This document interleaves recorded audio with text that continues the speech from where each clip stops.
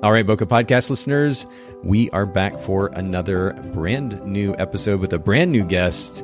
Amanda Stevens is here. Thank you for hanging out with me today, Amanda. Thank you for having me. And as everybody, I hope you have at least an idea. If you're listening to the Bokeh Podcast, we are about helping photographers build sustainable businesses. Now, a lot of the conversation centers around workflow because of that, but we also occasionally get to dig into the technical side of photography. Amanda's going to help us with kind of an intro to off-camera flash today, and we're going to get to that in just a little bit. But before we do, I want to touch on some of these questions that I normally ask our guests here on the show, Amanda. First of all, just to give a little bit of context to our listeners, whereabouts are you currently based? I am mainly based in New York City. Okay.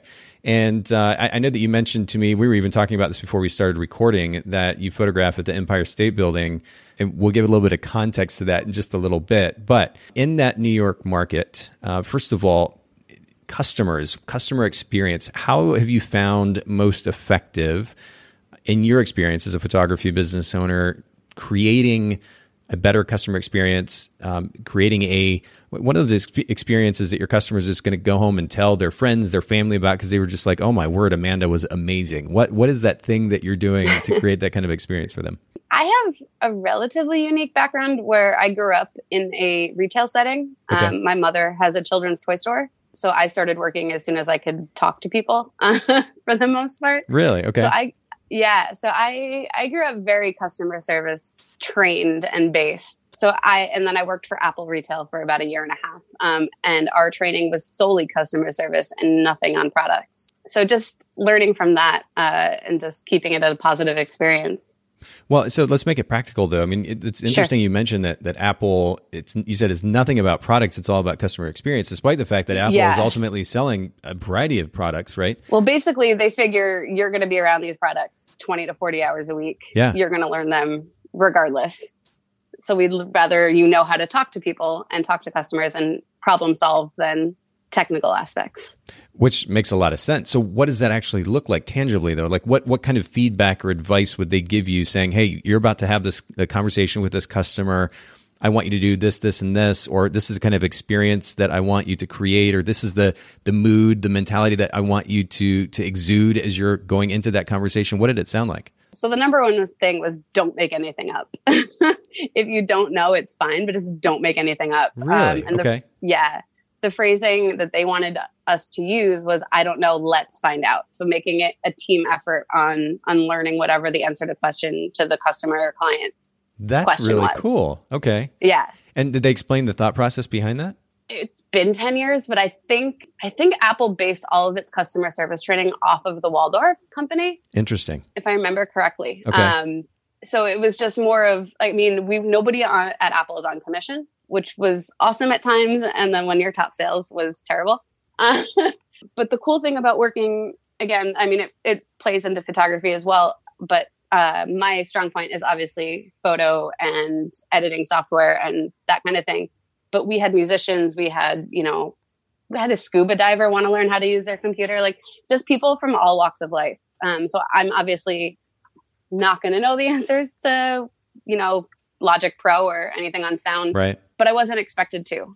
So I knew I had coworkers that I could fall back on to answer the questions that I couldn't. And it was better than making anything up.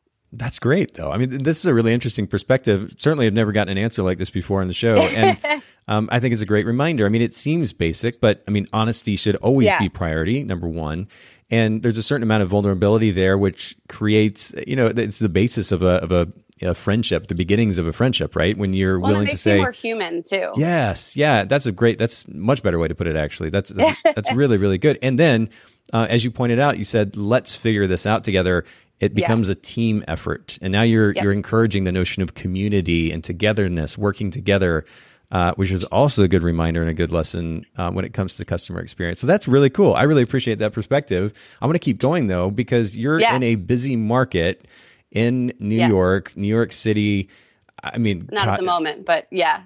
Well, fair.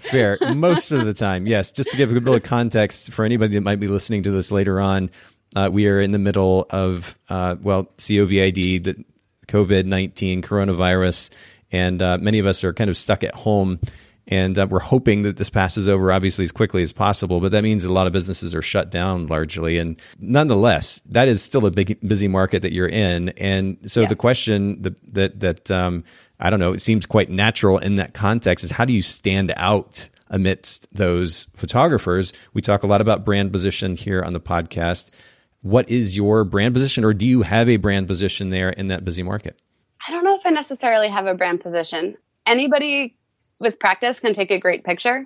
I would like to think my clients keep coming back to me for my personality and the experience that I deliver as well. I mean, I'm very thankful that I have repeat clients and the names that I do have. But I've developed a style which is relatively colorful and just customer service based. Yeah. Well, I mean, it seems like that is your strength. And by the way, for anybody curious, if you want to see the so-called colorful style, and it is, firethecanon.com is the website, unique URL as well. But, you know, it's interesting. It's just a point of consideration. I just want to put this out there for everybody. The idea of getting referrals because of a great experience is incredible. In fact, a lot of my business was based, as a photographer, was based around that very idea, whether it was getting a referral from an existing client or previous client, or it was getting a referral from a coordinator who we had the wonderful opportunity to work with on an ongoing basis. But they were able to do that because they knew about us. And again, just to give context to the idea of a brand position and the significance of it, if somebody lands on your website, Amanda, or anybody that's listening in, and they have 2 or 3 or 5 seconds to know what you stand for and whether or not that fits what they're looking for, then at that point, the referral plays a very small role, or if any, in their decision-making process. And that's where the value of the brand position comes in, and why I highlight it so much here. You're in a lucky position that you've already gotten your business started. You have this momentum, and I think a lot of photographers probably are running on a very similar momentum. So I totally get where you're coming from. But for anybody listening in, especially if you're getting your business started, or you're like, you know what, I'm not booking enough. If you want to stand out, get the attention of more potential clients, a brand position, a clear and distinct brand position statement is a great place to start. And by the way, just to define that, it is the unique value proposition your business offers to the market. So just want to throw that in there. I know we talk about it a lot here on the podcast, but it's really important. And I've noticed that a lot of photographers don't have one. Again, especially if you're new, if you don't have that momentum from referrals going already, a great brand position statement will be helpful. But let's keep going. Let's talk about time. I know we have a lot of it right this minute, but what is something, Amanda, that you do when you are busy, when you're photographing regularly, to create a little bit of space for yourself or the important people in your life? I mentioned earlier, I have a dog, so that definitely helps break up my day with having to take her out for a walk. And especially when it's nice out, it's a nice escape to get out and walk around the neighborhood. But I also go to the gym a lot. I know we're similar there, but I do a lot of classes. So I like doing boxing classes, which help take out some frustrations, and spin just to get like the cardio going. Okay. And do you have, is that something you do on a daily basis, or in the morning, first thing, later in the day? What's that schedule look like? I try. I am so not a morning person. So most of the time my gym, I'm lucky. My gym is pretty consistent with classes. So they do at least 1 or 2 afternoon classes around 12 o'clock. And then they do evening classes, which is what I like to do. I like to do the 6:30, 7:30 p.m. classes.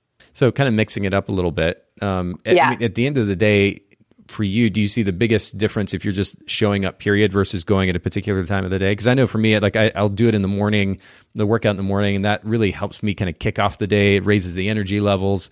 And it also minimizes the chance that I don't actually get it done later on in the day, because I kind of know my tendency. But for you, is it just a matter of showing up consistently regardless of the time? Yeah, I've done some 7 a.m. spin classes, and I find myself just wanting to go back to bed afterwards. So fair. For me, that's not super productive. Sure. I like getting work done throughout. A lot of these shoots that I do are midday, Monday through Friday, if they're not weddings. If they're corporate, because I follow either corporate schedules or like evening parties. But for the most part, I'm working midday, and I'm weird. I like shooting broad daylight, which is where flash comes in. But so I like getting it done at the evening, knowing that I've done work during the day.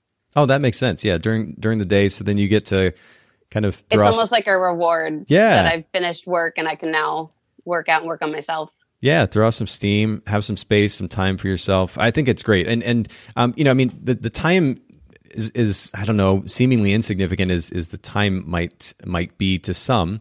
For others, I know, like I mentioned earlier, it kind of gives me a good kickoff to the day. For you, Amanda, it's a nice way to close out the day. It's going to depend on the person. A lot of it's just about showing up, and you figure out what works best, and you do it consistently. In the end, that's where you get the most benefit. And it might seem cliche to talk about, working out and health and doing so consistently, but the reality is, as photography business owners, in many cases anyway, probably many of those listening in are sitting much of the day, if not most of the day. And getting up, moving, it's good for not only our physical or our bodily health, but our mental health as well. And it can't be stressed enough. We need to make sure that we consistently show up, do that. It also helps minimize, for any wedding photographers, the wedding hangover. So we'll just put that out there. But let's keep going. Outsourcing, delegation. Is this something that you've incorporated into your business? And if so, what does that look like? If not, talk to us about why not. I'm slightly terrible at it. I appreciate the transparency. The only thing that I really hate doing that I've outsourced is album design. But I don't do a ton of albums. So that's not a huge outsource for me. That's fair. So, but just talk to us. And I love, by the way, there's not really a wrong answer here. It makes for great conversation either way. Talk to us about why you have apprehension about outsourcing, about delegating. Why have you held on to most of that? I'm not diagnosed OCD, but I'm pretty OCD about certain aspects. Okay. And I know somebody could probably match what I'm doing. It's just a control thing. I think over my work and my name on what I'm putting out. Sure. The other thing is sometimes I don't have time to outsource. Like with the Empire State Building, their turnaround time is an hour or less, ideally. So that I do pretty much on site. I've jumped into like a Dunkin' Donuts or whatever's around that has decent Wi-Fi with my laptop and just knock it out right after the shoot. Well, and you know what? You mentioned the Empire State Building, so let's just give a little bit more context to our listeners too. Talk to us, just sum up briefly the type of photography or photographic services that you offer so that our listeners understand what you're referencing. For just the Empire State Building, or? Let's go ahead and mention all of the above, because I know you're not just there. Oh, geez. No, yeah. I'm super varied. For the Empire State Building, it is media, like celebrity and athlete photo ops. So when anybody comes to the building on a press tour or anything like that, I cover it for the building itself. Okay. For them to use for PR and whatever. Yeah, you mentioned you photographed sources. Mariah Carey too, didn't you? I did, yeah, this past December. That's pretty cool. It was intense, but it was cool. And she was on time, which was nice. But yeah, and then my other big client is the New York Jets for the NFL. I focus there on activation, so branding, and then also the flight crew, which are the cheerleaders. Very cool. Okay, so is that where you're spending those two venues, if you will, or where you're spending the majority of your time as a photographer? Yeah, for the most part, yep. Very cool. Okay, and of course, we're going to give further context to that when we talk about lighting here in just a little bit. But when you talked about the Empire State Building, that at least gives our listeners a little bit of context to what you're referencing there. And I have to say, by the way, I mean, despite your apprehension about outsourcing or delegating your editing or anything else, your work is quite beautiful. It's quite vibrant. For anybody that's curious to take a look, if you go to Instagram, just fire the Canon, just like it sounds.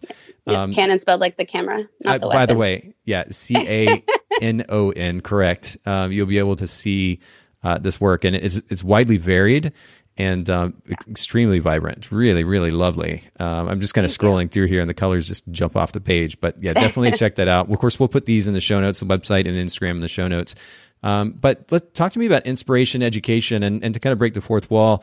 I was talking with Amanda about this before we started. Amanda, you said that you're not so much into the books and the podcasts. You actually found a lot of inspiration in a particular Facebook group. Can you talk about that?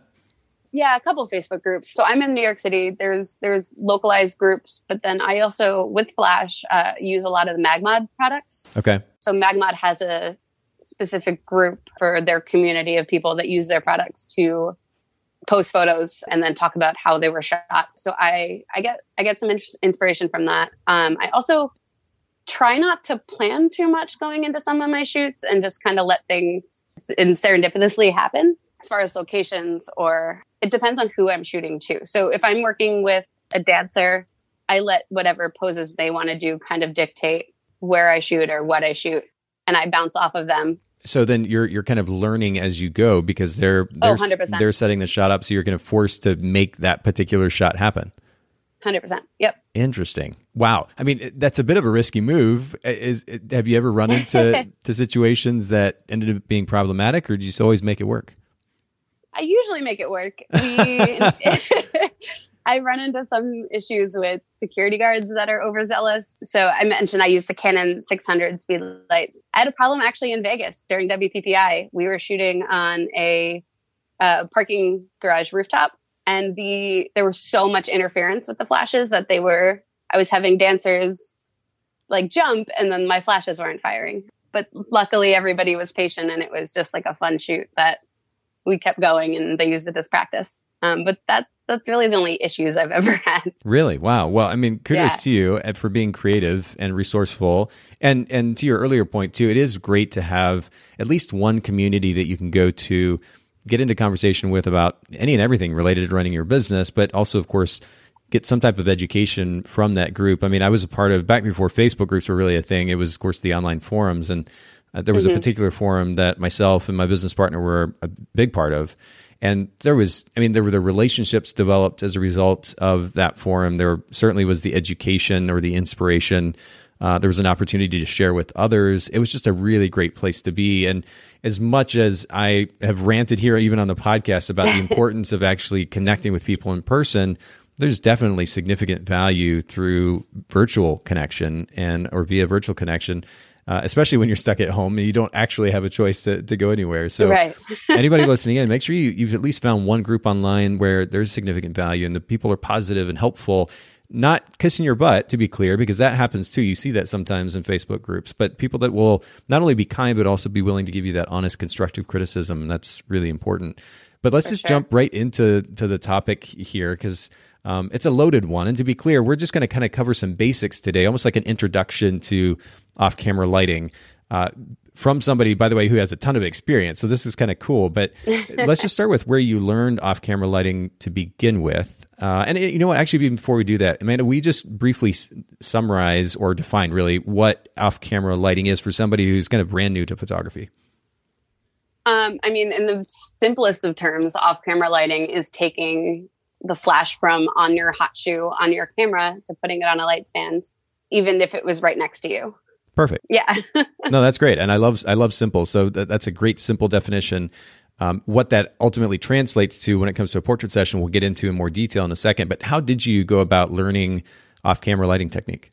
So even before just off camera, I started taking photography classes in 6th grade and went through college with it. Wow. Yeah. So I've kind of known this was my path for a very long time. But off camera specifically, I assisted at studios during like shootouts and workshops. A lot of experimenting. What happens if I do this? Oh no, that's terrible. Let me move it somewhere else kind of thing. So just a combination then of education in school and then experimentation then. Yep, for sure. Yeah, and of course the wonders of digital photography is that you can do so freely and easily. And I mean, this is, I don't want to get too caught up in a tangent, but this is also why there is so much competition now, because it's relatively easy to learn even something seemingly daunting maybe as off-camera lighting, because all you have to do is take some pictures, make adjustments to settings and the position of the camera or the flash, and you can learn as you go in a relatively short amount of time. And it's immediate versus waiting for it to come back from a darkroom or spending hours in a dark room. Exactly. Yes. Yeah. Which, I certainly don't want to complain. Which I miss completely. But do you? Oh, well, I was going to say, I did the same. I went through the same thing because I shot film early in my career. How long did you shoot film? Oh, man. I mean, I graduated high school in 2005 and I graduated college in 2009. Okay. And I would say college is probably where I stopped because that was when I got my first digital. It was or I got it as a high school graduation present. It was a Canon 20D. Yep. But since then, I really hadn't shot film unless it was like a school project. Well, that was about 2005 was about the time that we switched in our business from film to digital, or we're beginning to make the switch anyway. Got that first. It was a Nikon D1X actually at the time, mm-hmm. But it was, man, that, of course the stories that go along with that. Like our local lab didn't really know how to print digital files and get the skin tones right, and so you had these weird plasticky looking skin tones, and It was quite the adventure, shall we say. But let's keep going to gear, specifically your flash, the flash of choice for you. Which one is that? The Canon 600s. Okay. And I know that in recent years, and I've had personal experience with at least one brand as well, some of these kind of cheaper $100, $150 flashes that you can buy off Amazon have become really, really popular. What are the advantages that you see in the Canon specific product, which is obviously much more expensive, over some of these other cheaper solutions that a lot of photographers would say, oh no, it's just as good or almost as good? Like, what's the comparison and contrast there? Honestly, I just like having consistency. Okay. And I'm a Canon CPS member, the professional services. So I know as a platinum member that if anything ever breaks, it's a 1-day turnaround. Wow. Yeah. So, and I don't, obviously with like the other brands, I know Godox is super popular and there's one other that I can't think of right now, but those don't have the customer experience that going directly with the Canon has had for me. Well, and one of the things that I noticed, because I had a set of, I don't think it was Godox. I think it was, and I'm not going to pronounce this correctly, but is it Yongnuo? It's maybe a Chinese brand. Yongnuo something. Yongnuo, yeah, something that's like the that. other one I was thinking of. Yep. Right. So the flashes themselves actually worked quite well. I know a lot of people that use them. Yeah. Yeah, and Godox too. They even have remote functionality, which is pretty cool. But the thing that was missing for me from those flashes was the infrared autofocus assist, which when it came time for the reception lighting, or a lack of light, shall we say? Oh my goodness, it was a nightmare to shoot with those. And I don't know, maybe they make versions from those brands that actually have that autofocus assist, but that was one of the major things that was missing. Because during my career, and I say this, I shot someone's wedding, a couple years ago, a family member's wedding, and I picked up, I think 2 flashes and photographed that, and had kind of a nightmare of experience in that low lighting scenario. When I was shooting full time with an active business, I was using Nikon flashes, and man, it was so nice. You could literally hold the camera above your head, with a wide angle lens on, and just pop, pop, pop, and you'd get these really, really cool photos that were tack sharp because of that autofocus assist. So it was really, really great. What would you say are the biggest reasons that aside from consistency though, like on a technical or practical application level, why do you like the Canon camera, or Canon flashes rather, so much? Well, the 600s are radio. Okay. I used to have the 580s, which were infrared. Okay. So those are line of sight, which if I don't do a ton of weddings, but I do some. If you're not directly looking or in back of that flash, they're not going to fire. With radio, they can literally be behind walls and still fire. And just to give context for listeners who aren't familiar with how these flashes might work, we're talking about the ability for the camera to communicate with the flash, or vice versa, right? Correct, yeah. So if you move that flash to flash, yeah. Or flash to flash, correct. So if you move that camera or the flash off the camera, you need those lights to be able to communicate with each other, potentially even the camera to communicate with the light.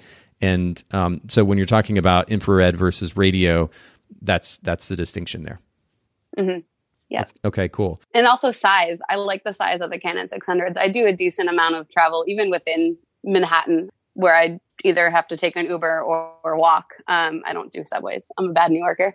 I carry 4 of them with me almost all the time. Wow. And they don't take up much space at all. How are they for battery life?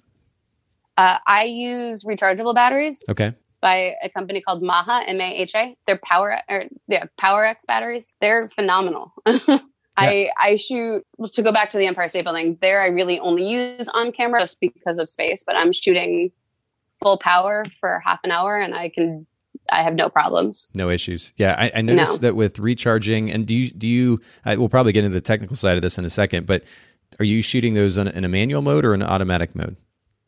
Mostly manual. Manual, yeah. So I similarly, I noticed using the combination of a manual setting with rechargeable batteries, we could shoot in some cases for a whole reception with just one set of batteries on one of these off-camera easily. Nikons. It was amazing. Easily, yeah. Yeah, that's really cool. I'd love portability, simplicity, especially when you're traveling, you're moving around quite a bit. So that's really encouraging to know. And we'll link to some on Amazon. Haley will put those in the show notes at bokehpodcast.com. By the way, if anybody listening in, not only do we have show notes at bokehpodcast.com, but Haley's put together really great kind of package of resources there, because now we have something like 350 episodes on air. There's a lot of content. She makes it a little bit easier to be able to sort through all of that. So take advantage for sure. The show notes will have the resources and links from today in the show notes at bokehpodcast.com. But let's get into the technical side of things, and I want to make it easy for, particularly for somebody who's not either spent a lot of time with off-camera lighting or has never attempted any kind of OCF for short. I want to make it easy for them to get started. So you and I chatted actually before we started recording. You shared, we ultimately had 5 different kind of main points that we want to hit here. The first thing that you mentioned to me was the significance of knowing the equipment. Now, that might seem obvious to some listening in, but I remember specifically shooting, I shot with a Nikon camera or cameras over the years, and I got to know that equipment so well that, I can even, if I close my eyes, even I can feel that camera in my hand right now, even though I don't have one anymore, because I knew it so well. You become so intimately acquainted with the functionality, the layout of that machine that you can almost use it in your sleep. So that's kind of what I liken to this notion of knowing the equipment. First of all, how long did it take you to become familiar with that Canon flash, and what did that process look like? I'm still learning things about it. Are you? Okay. If I'm being honest. Yeah, I've had them, I want to say like 5 years now, I think. I know they've put out a new version. They put out the 600 like EXR2 or something like that. Okay. But I still have the main, like the first initial version of it. And honestly haven't found any reason to upgrade. It's, I started off with ETTL, which is electronic through the lens, and letting the camera choose my settings for me. Okay. Especially in receptions. Sometimes I'll still do that, but that's not how, I didn't learn anything from that. And I think photographers are inherently curious. So artists in general are inherently curious and risk takers to some extent. So I take it to manual when I felt safe enough, or when I wasn't on a client's budget and I was just doing my own thing to learn what half power versus full power look like, or even going down lower, or just trying things out there. So with ETTL, were you simultaneously setting the camera on like an aperture priority or program, or were you putting that on manual? What did the camera setup look like in conjunction? My camera is manual 100%. I have had zero luck on aperture priority. Okay, I don't know if it's me. I'm a natural blonde. I don't know if it's me. I don't know if it's the camera, but I've never had luck on aperture priority. Oh no! The fact that you're going with full manual would suggest that your intelligence is actually quite high. To be able to do that on the fly, to make the adjustments as you need it, quickly check settings or the result that you're getting, make an adjustment and keep going. That takes more thought and effort than just putting it in aperture priority. So props to you for that. But just to give context to our listeners, though, so with ETTL, you still had your camera on manual setting. You've Correct. Got the flash doing the work for you. At what point did you begin to transition away from that and start to use the manual settings? When I got bored. Fair. So are you experimenting like outside of a job or on site at a job? I'll say I've done both, but I don't recommend doing it on a job. Sure. Receptions are 4 to 5 hours long. And if you have a really good dancing crowd, you can get what you need in the first hour and just get all the safe shots and then start to experiment. You don't necessarily have to show your client what you experiment, as long as you have the shots, enough shots to make an album look good or make them look good. But that's also, I love working with, I mentioned to you, I don't know if I mentioned it already on this, but I love working with dancers. Dancers are creative. They kind of force you to not to use Apple's slogan, but think differently than maybe you would look at a situation otherwise. And just having other photographer friends to bounce ideas off of too helps. Yeah, it's easy to find inspiration, I guess, just by, you can start in the Facebook groups like we were talking about earlier. You can go to Instagram, look at other photographers' work. Instagram is all inspiration for the most part. Look up at certain hashtags. Even if you did hashtag like OCF, I'm sure things would come up. Oh, yeah, I bet. And then taking the time to actually figure out, okay, I love this image. I love what's going on here. I'm going to try to figure out how to make that work. If need be, you can DM the photographer, but otherwise experimenting a little bit, taking the time to experiment really makes a difference. Watching a YouTube video, okay. Reading a book, sure, maybe a little bit, but actually hands-on, setting the lights up, and taking the time to practice is just, I mean, it can't, again, it might seem obvious, but I don't think the photographers do it enough. They get so caught up, especially after they start shooting, just going from one shoot to the next and not really doing a whole lot in between. I think it's a great recommendation, suggestion that we all put some type of practice in, myself included in it. As I say, you hear so many professional photographers say don't shoot for free. And I hate that. Like, I am so against that. I shoot for free all the time because that's how I learn. I wouldn't have gotten my gig with the Empire State Building if I didn't shoot for free, because I did 2 events for social media for somebody else that got me up there before they started asking me my rates. And it's networking. I know you're big on networking as well. I'm huge on networking, and a lot of it is who you know. It's really true. And I mean, to your point about being willing to shoot for free, you got to set your ego aside and look at it as an opportunity versus, this notion that it's going to somehow devalue your brand, that you occasionally do something for the sake of practice or just adding value to somebody else's life or another business. It's going to come back in a positive way at some point. You just have to trust that. So 100%. We'll start by suggesting that those listening in, I mean, if you're new to off-camera flash, make sure that you have a good feel for the equipment. And as basic as it might sound, a lot of that just comes from practice, using it, practicing, seeing the results, making adjustments, keep going. Never show up to a paid gig with new equipment. It's just a recipe for you to fail. Yes, for sure. Start by knowing your equipment. The second thing that you mentioned to me was the importance of knowing where the secondary light source is. So now we're going to start getting a little bit technical for anybody that's new to off-camera lighting. Can you explain to our listeners what this means? So for me, the secondary light source is the sun. Or if I'm shooting at night, it's lights from a business, or it's anything that's not my flash. Okay. So I tend to break all the rules per se and put the sun directly behind my subject where I'm shooting into it, which my camera doesn't always like to focus, but it also creates a nice rim light without me having to set up multiple flashes. I'm very simple and I like one flash, and especially in New York City, you don't have the space or necessarily the time to set up 2, 3, 4 flashes on location. So the secondary light source is usually the sun for me. Okay. And then as I'm scrolling through your Instagram account here, I'm not seeing a lot with sun flare, for example, in it. Are you shooting directly into the sun? Are you putting that sun at a particular degree angle? How are you placing it, or how are you setting your subject, I guess, in regards to where the sun is?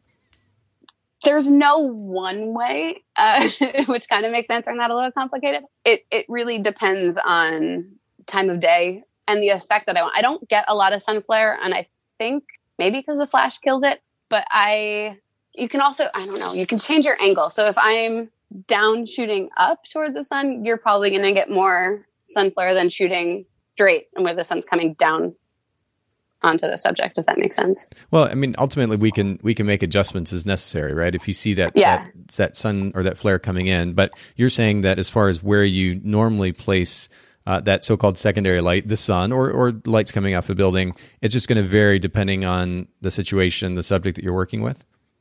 Yeah, correct. Okay. But you're ultimately using those as a way to create a little bit of separation from the background, a rim light, as you mentioned earlier. I love using, especially at sunset when I used to photograph engagement sessions or even the couples at the weddings, having that beautiful, soft, warm rim light is really, really nice. But is that kind of the purpose of that, is to create the separation, a little bit of depth in the image? Yep, exactly. I tend to shoot everything wide open or with a very fast aperture. Okay. So all of my lenses are 2.8 or faster. Obviously, if it's a group of 8, I'm not going to shoot at 2.8. But most of the time, if it's 1 or 2 people, I'm at 1.2, 1.4, somewhere around there to also create the separation. Okay, cool. Yeah. So that additional effect is really nice. In fact, I'm actually looking at a picture here. This is an image that you posted back. Oh, wow. It's been a year and 3 months or 4 months ago, December 22nd, 2018. I scrolled down a little ways. You scrolled way far. But this is a couple standing in front of, he's actually kind of dipping her. And there's some, what looks like Christmas lights in the background. And you've created a separation, quite a bit of separation with that shallow depth of field, which is really nice. But those lights also, it looks like, act as a little bit of a rim light. So it played beautifully both ways. That's really cool. Is she in a red skirt? She is, yeah. Okay, yeah, I know which image you're talking about. So that is on the street. I want to say it's like 55th Street in Manhattan. But every holiday time, every December, November, they just throw random lights up. So it's like this kind of really cool, unorganized but organized look to it. So part of that separation too is the lens that I was using. I was using the 70 to 200. Okay. So that, without getting super technical, compresses the background to look like it's closer than it is to the subject. Right. And then there's also lights from cars that are behind them, which is my secondary light.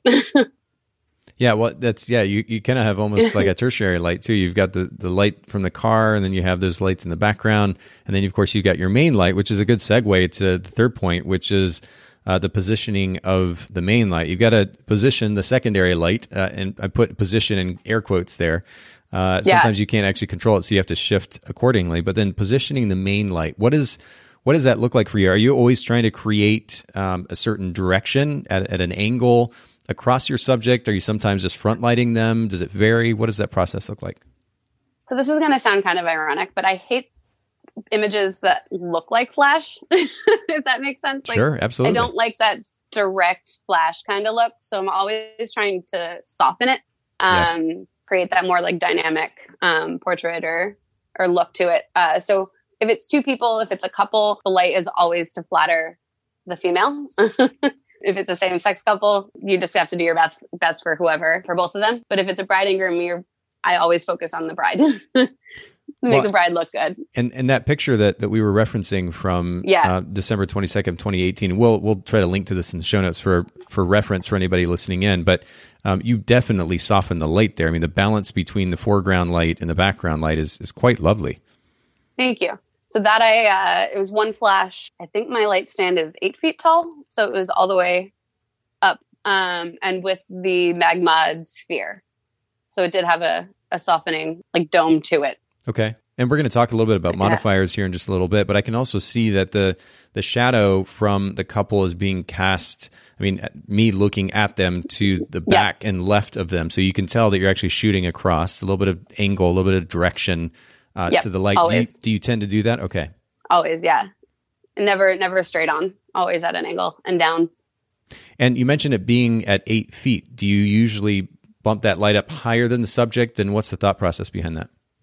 Yeah, higher and then aimed down towards them. I've just found it's the most flattering. It doesn't create weird shadows on noses if it's the same level and at an angle, which of course you can do if you want to be more dramatic. But it just seems to spread it out and be the most flattering. Well, closely tied to, and we're going to keep referencing this image because I think it's a good reference image, but closely tied to the position of the main light then is also the position of the subject. They can almost go hand in hand. We might even prioritize one or the other, but positioning the subject in reference to the light. You've already kind of alluded to this, but do you have anything that you want to add for the sake of conversation? I mean, especially looking at that one image of the couple, the woman with the red skirt. Don't play in traffic unless you know what you're doing. So don't do what's in that picture. So in this case, it's a one-way street and I am facing the oncoming traffic, which is if you're going to go into a street and it's one way, make sure that you as a photographer are watching because you don't want your couple to have that in the back of their mind while they're posing, to also be aware of like, stop, there's a car coming. Yeah. So that's all in my control as well. But from a technical standpoint, though, I mean, is there something that our listeners, especially if they're new to using lights off camera, is there something that they should consider technically when it comes to positioning the subject as it relates to where the light is? I always recommend high, aim down. So it's as high as your light stand can go, and then aim towards the couple or person. But just not going too high, because if you go too high, you mentioned earlier, it can cast some kind of weird shadows on the nose. So this is not going a whole lot higher than their natural height, correct? No, I would say it's about 2 feet higher. Okay. And then back about 5 or 6 feet. Very cool. I'm trying to can pull different ideas and points and suggestions out of this, but I think one of the wonderful things about this conversation, especially the way that you are implementing it and what we're presenting here, ultimately, it's actually quite simple as an idea. You need to get out, for those of you listening, you need to get out and practice with these very simple ideas. But at the end, they're not overly complicated. So I know that there have been some photographers that have avoided, at least for a time anyway, and maybe still are avoiding experimenting with off-camera lights because they're intimidated by the idea. But the reality is the basic principles aren't overly complicated to implement. You do have a digital camera with a screen that's going to immediately tell you whether or not it worked, and you can make adjustments and experiment. It wouldn't hurt to call one of your clients up and say, hey, I want to put together this shoot. No cost to you. Would you be willing? And then you experiment with that, and tell them it's going to take a couple hours, and you're going to set up a variety of shots. They're going to get some free pictures from it, and you get some great. That's practice. Exactly what I did with this couple. So she is a New York Jets cheerleader. Oh, cool! And had just gotten engaged. So I was like, "Is your new fiance down to shoot? Here's the street. Here's what it looks like. I have no idea what is actually going to look good, but yeah, I can promise you're going to get at least like 5 pictures that you're going to like." Brilliant. Well, there you go. I'm loving this picture even more. We're just going to use it for everything. Just in closing, though, you alluded earlier to modifiers, especially in the context of softening the image. You also alluded to MagMod. I know that you're a fan. Talk to us about what modifiers and gels you're using and how our listeners can begin to do the same. So gels, if you're just starting out, I wouldn't focus on because those can get overly complicated. But if you're, I love the my main modifier is a MagSphere, the MagMod sphere. It's just easy. It's magnets. It folds. It bends. It can crush it into my camera bag, and it'll still retain shape when I pull it out. And it's small. It's a great light source. It just softens everything. The other one I use is when I have more time or space is their softbox, the MagBox. Okay. It's like a 30-second installation. Wow. And if you're like me and hate the sound of Velcro, or in churches and you can't have Velcro, True. The magnets are just satisfying. You're so right, though. That's word. Yeah, no, it's funny that you say that because I used to use a modifier I was a huge fan of, actually, that did go on with Velcro. And man, it's the worst. It is the worst for sure. It's like nails on a chalkboard. Yeah. That's another tangent. But they also have I forget what they call it, but it goes on your light stand and it holds 2 flashes. Okay. Which I now use often because if I'm shooting into the sun, I need to overpower the sun. And while 1 flash at full power can do that, 2 flashes at half power will recycle faster. Sure. And get the same effect. And so I miss less and use less battery, like we were talking earlier. So I'm looking here at products really quick from MagMod. Is it the MagMod Mag Ring, Speed Ring? Yes, I believe it is. That holds the 2 flashes? Okay. Yeah. If not, either way, what we'll do is make sure to link to that in the show notes, just for everybody in case it comes with the softbox. So that's how I got it. But you can use it without any modifier as well. Yeah, I think that's it. So you got that mag box, and then the ring is a mounting system for Mag Ring, for the box, and you can put 2 flashes in there. Wow. Yep. Huh. Okay. Well, nonetheless, we'll make sure that we have the right products linked to in the show notes. And shout out to MagMod. This is definitely not a sponsored episode, but no, but now they should. Maybe they should. Yeah, absolutely. That's hilarious. Just really quick in closing, though, you said gels is not a great place to go when you're first getting started. Can you just share briefly how you might use them now, or if you do, and what the benefit of them is? I don't use a ton, but when I do, it's more color corrective. So I will use like a blue gel on my flash if I want to warm up an image. So basically it's doing the opposite. You use the warmer, like the CTO, the color temperature orange gels to make an image cooler. And it's just to match other light sources around. So I shoot a lot on like cloudy days or like bright sunny days. There's really no in between. So if it's a cloudy day, I'll probably want to warm up the image a bit. And if I use the blue gel, it'll help me do that. And then the other way they do, if you use colors, get creative, put it in the background. If you want to change a red brick wall to being purple or green, that would take an extra flash that you can put it on and then just aim that at the wall and change the whole dynamic of the picture, essentially. Yeah, start getting a little bit creative, a little crazy. Yeah.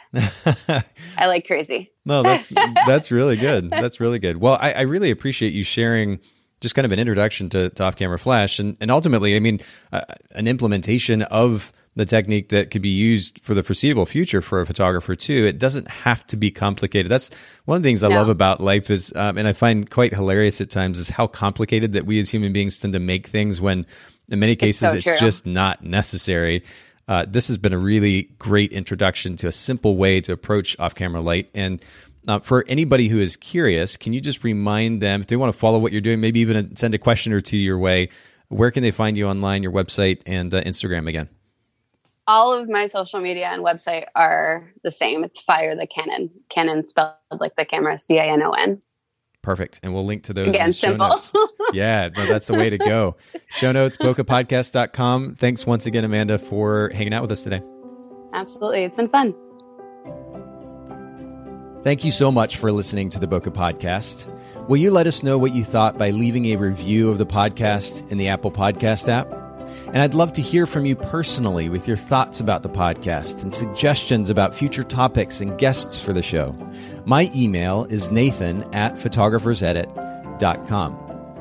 The Bokeh Podcast is brought to you by Miilu, the simplest way for photographers and coordinators to collaborate on shot lists and timelines for weddings, parties, and other amazing events. Visit Miilu, MIILU.com. This podcast is also brought to you by Photographers Edit, custom image editing for the professional photographer. Visit photographersedit.com.